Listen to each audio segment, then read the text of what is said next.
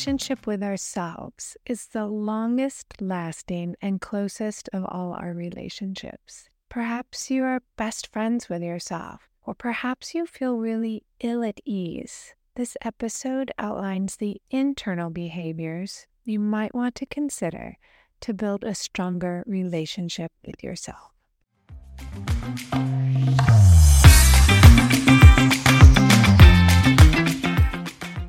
Welcome to The Modern Creative Woman, exploring the art and science of creativity. This is a podcast for women who want to elevate their creativity and start applying creative thinking in their everyday life. I'm your hostess and creativity expert, Dr. Amy Bakos. I'm a licensed psychologist and a registered and board-certified art therapist with over 27 years of helping women live their authentic lives. At The Modern Creative Woman, we are helping you, the modern creative woman, build your creativity.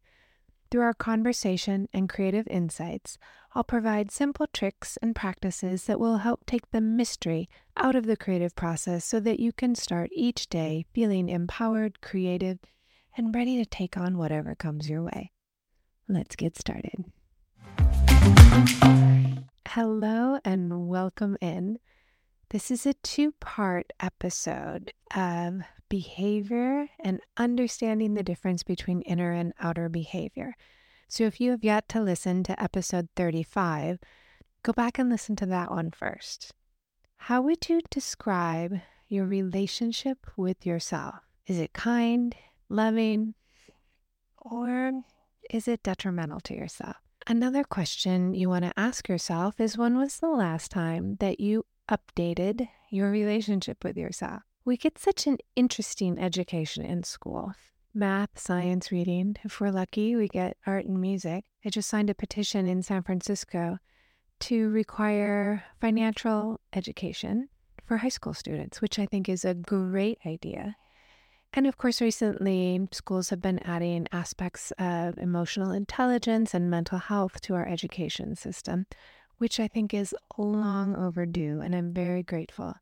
Yet as women, it's probably been a while since we were in school, and perhaps a very long time since you last did a little continuing education on your relationship with yourself. Investing in our emotional, mental, and spiritual health is essential. Now, it takes some time, it takes some energy. I think it takes a little bit of courage as well. Sometimes we are too frightened to have a close look at our inner experience. If you're listening to this podcast, you're already a woman who wants to take an investment in herself. So I want to talk to you today about how you can do a little bit of an upgrade with your internal behaviors to really give you some more ease in your mind and perhaps even struggle less with your inner context so you can feel more free in your relationship with yourself. Before we go on, I want to remind you that I am co-hosting an extraordinary event in Paris. And this is for women who are ready to make this year their best year in all the areas of their life. So if you're ready to rebrand your perspective, your mindset, your creative spirit, and your style, this is the adventure for you. I'm partnering with Girl Boss Paris, and when you return from this trip, you will be transformed to the woman that you always wanted to become. How would it feel to finally be her? Why Paris? Well, because Paris is the perfect environment to embrace your feminine strengths, and Aurora Devoli of Girl Boss and I will be personally guiding you through the creative and psychological tools to really elevate your professional and your personal life. I'm so excited for you because you will walk away with practical skills, creative insights, a plan, and an amazing community of supportive women who can help you make sure that your 2024 is the year that you finally emerge as the modern creative woman that you've always dreamed of becoming. You are her. You actually just need to tap into her. You can catch the replay on 2 creativity classes that Aurora and I taught on themoderncreativewoman.com, or you can find the link in the show note. So if you are ready finally this year to take effective action in your life to make 2024 the year that you took a chance on yourself, you can book a call with me. reserve some time to have a conversation about the Paris retreat. And I want to encourage you to act fast because doors are closing soon. And to reserve your spot, you need to sign up before February 8th to guarantee your spot. I will see you in Paris. In last week's episode, I talked about external behaviors. This week, we're getting into the good stuff, which is all about understanding your personal inner context and your inner behaviors. An internal behavior is a thought, a feeling, a bodily sensation. A memory is an internal behavior. Memories are just a category of thoughts. So let me review the definition of external behaviors. An external behavior is something that is observable by two people. It does not mean that someone has to observe your behavior. It means that it could be observed by two people. For example, if you are sitting on your sofa knitting and you're all by yourself and there's no one there, it's still a behavior that could be observed by another person. If you're going for a walk, or the outfit you've chosen, or how you set the table, anything on the outside is a behavior that is considered external. It could also be the expression on your face, a scowl or a smile. It could be the tone of your voice. An internal behavior, on the other hand, is part of the context that we consider when we choose our external behaviors. So let's talk about internal behaviors. Thinking about internal behaviors is like making an outline for our inner context, and learning to relate gently to these parts of ourselves vastly improves our relationship with ourselves. Internal behaviors are defined as private inner experiences. As I mentioned before, they are composed of thoughts, feelings, bodily sensations. For example, your self-talk, thoughts that you repeat in your mind, your full range of your emotions, your memories, your personal memories, your memories of family, of context, of politics, of society, of how others treated you. All of that is like an internal behavior when you call it up to memory. Also, your somatic awareness. Essentially, what parts of your body are you aware of in any given moment? Part of your context might be that you're sitting up straight. It might be that you have a stomach ache. You might have a bodily awareness of tingling in the back of your neck or a gut feeling about something. I want to talk briefly about memories that, as a type of thought, they are a way of thinking that pulls us out of the present moment. And rather than thinking in the present moment, sometimes we can be pulled to kind of be wrapped up into these memories from the past. We can also learn to anchor in the present moment, to reflect on past memories, but not get pulled or swayed away from the present moment. Another way to think about your internal behavior is it's full of old habits. Now, the learned behavior on the inside has come from family, friends, society, culture, generational transmission. The kind of thoughts that are unconscious are the ones that we tend to believe as true, even though we might not have any evidence for it, even though that thought has no longer served us. For example, as adolescents, we strive pretty hard to try and fit in. We try and fit in with our family, and then we try and fit in with our friends. We start evaluating ourselves based on how others perceive us. That can be a lingering old habit where we go on into adulthood thinking about, do we fit in? How are others judging us? We can spend a lot of time in our minds wondering what other people are thinking of us, even though it's impossible to know and it's actually none of our business what people think of us. What's happening is we're thinking about us and we're perhaps saying judgmental things and assigning it to someone else. We might think, oh, she's going to judge my report. It's going to be terrible. She's going to hate it. But really, it's us wondering if our report is ready to hand in, sufficient. We're judging it, we're hating it, and assigning it to someone else. The approach that I use is acceptance and commitment therapy. And it's really an incredible part a vibrant part of the third wave of behaviorism in psychology. And one unique feature about this approach is that feelings, thoughts, bodily sensations are considered behavior. They're part of the context. However, thinking is a biological function, and it's our choice how we decide to interact with the thoughts moving through our head. Judging ourselves in our mind is a behavior. A negative thought like, "you're not good enough," might be met internally with more hostility, anger, and control behaviors. Or it can be accepted for just what it is. Another thought, not the truth. Thoughts are neurons firing across a synapse to another neuron. They're not facts. They're a biological process. Just like your heart beats, your brain thinks. There is an incredible paradox when we think about these mental behaviors. Another person can never observe your mind. Others can only guess or infer what you're thinking based on what you're doing, what you say, how you say it, how you hold your body. A psychologist can't know your mind, but they can infer your inner experience through testing, conversation, art, observation of your behavior, etc. A neuropsychologist can never know your mind either, but they can know your brain through brain scan and brain tests. But your mental behaviors are unique to you and they're private. I thought about 5 ways that we can work with our inner context, those thoughts, feelings, bodily sensations. And I'm not proposing that you try and change that, which that kind of struggle really creates more suffering. And if it had worked so far, we would be teaching strategies to do that. But rather, the research points to the power of relating to our inner experiences in a different way.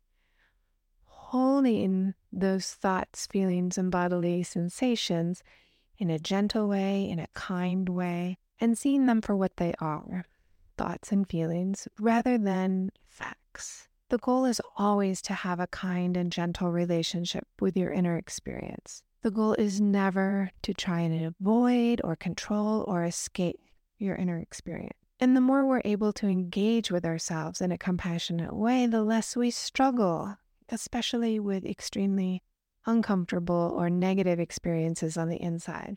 The more we can adopt a flexible, diffuse perspective on our thoughts, the more easily you can generate new ways of thinking. And as a byproduct, we can have more space for positive thoughts. So let's talk about how to creatively interact with your internal behaviors to influence your external behaviors.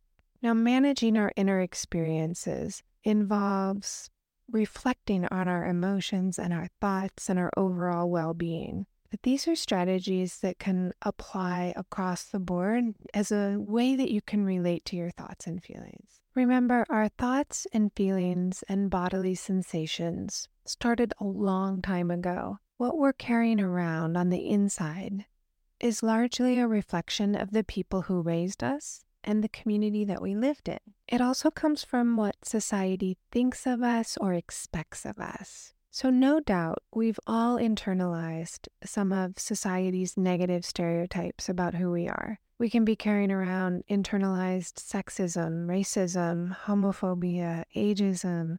These are the inner experiences that are reflecting the society that we were raised in. It doesn't mean we need to keep these thoughts, but it's very challenging to just stop thoughts. My advice here is to not judge yourself when these thoughts come up and consider your actions based on your values. I also want to encourage you to take the time to unpack these kinds of thoughts with a trusted friend, a therapist, in your journal or sketchbook as a way to deeply understand what is coming up. I'm part of an anti-racism group, and we have been meeting in various forms for almost 30 years. I really want to unpack these thoughts that I learned from society because I want to be a better global citizen, and I want to be able to show up for my clients in a way that is culturally humble. So here are 5 practices that I recommend that have helped me unpack my inner experience. They're also evidence-based in psychology and art. First, mindfulness and meditation. Practicing mindfulness and meditation techniques can help you stay in the present moment And that allows you to observe your thoughts without judgment. And furthermore, it cultivates a sense of inner calm. Who doesn't want that? There is an abundance of psychological and medical research about the benefits of meditation. Regular meditation can enhance self-awareness and improve your emotional regulation. You can set your timer for 2 minutes every morning and just notice what you are aware of. What do you hear? What do you see? What do you think? There's no right or wrong way to do meditation. Second, it's really important that we teach our mind how we want it to behave and give it regular updates and continuing education. In particular, we need emotion regulation techniques. And you can learn and practice these kinds of regulation techniques: deep breathing, free drawing, blind contour line drawings, progressive muscle relaxation, guided imagery. All of these methods can help you manage stress and anxiety because it calms your nervous system. And remember, when your emotions become so intense that you tip past the point of being able to reflect or think clearly, you want to shift into these kinds of strategies to soothe yourself. You can also think about doing something physical: a walk, a hug, exercise. Third, teach yourself and become a master of cognitive diffusion. So rather than challenging and trying to reframe negative thought patterns, you can simply make contact with the present moment and see thoughts for what they are: just thoughts. This idea contributes to a more balanced and constructive mindset where you can feel a lot more in control of your actions. It allows you to choose external actions based on our values rather than on a passing thought or feeling. Have you ever been in a grumpy mood and you snapped at someone? Snapping at someone, speaking rudely, saying something unkind, is an external choice based on an unwanted feeling. When you're out of that grumpy mood, you might feel bad for snapping at someone you love because it feels bad. It goes against your value of loving them. However, when we're able to diffuse from our thoughts, we can make more clear choices on our values. We can be loving instead of snap at someone just because we feel some kind of discomfort in the moment. Now, if we take the time to consult our values, we would think, well, how do I want to talk to this person I love? Instead of focusing on or even ruminating about the negative thought or the grumpy mood, such that it just kind of leaks out of us by snapping at them. Fourth, you always have art and expressive writing.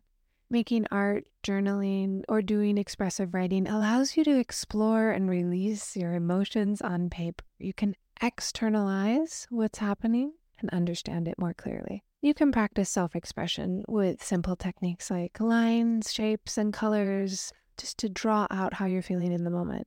You can write about past experiences, your current thoughts and feelings, and writing really provides clarity to reduce our emotional distress, increase our self-reflection. So I always encourage people to do a little writing after they make art. And when you're in the mood to write, you can start to plan out things like, how do you want to think and feel? And then you can use your journal or a little bit of art to figure out how you want your day to go.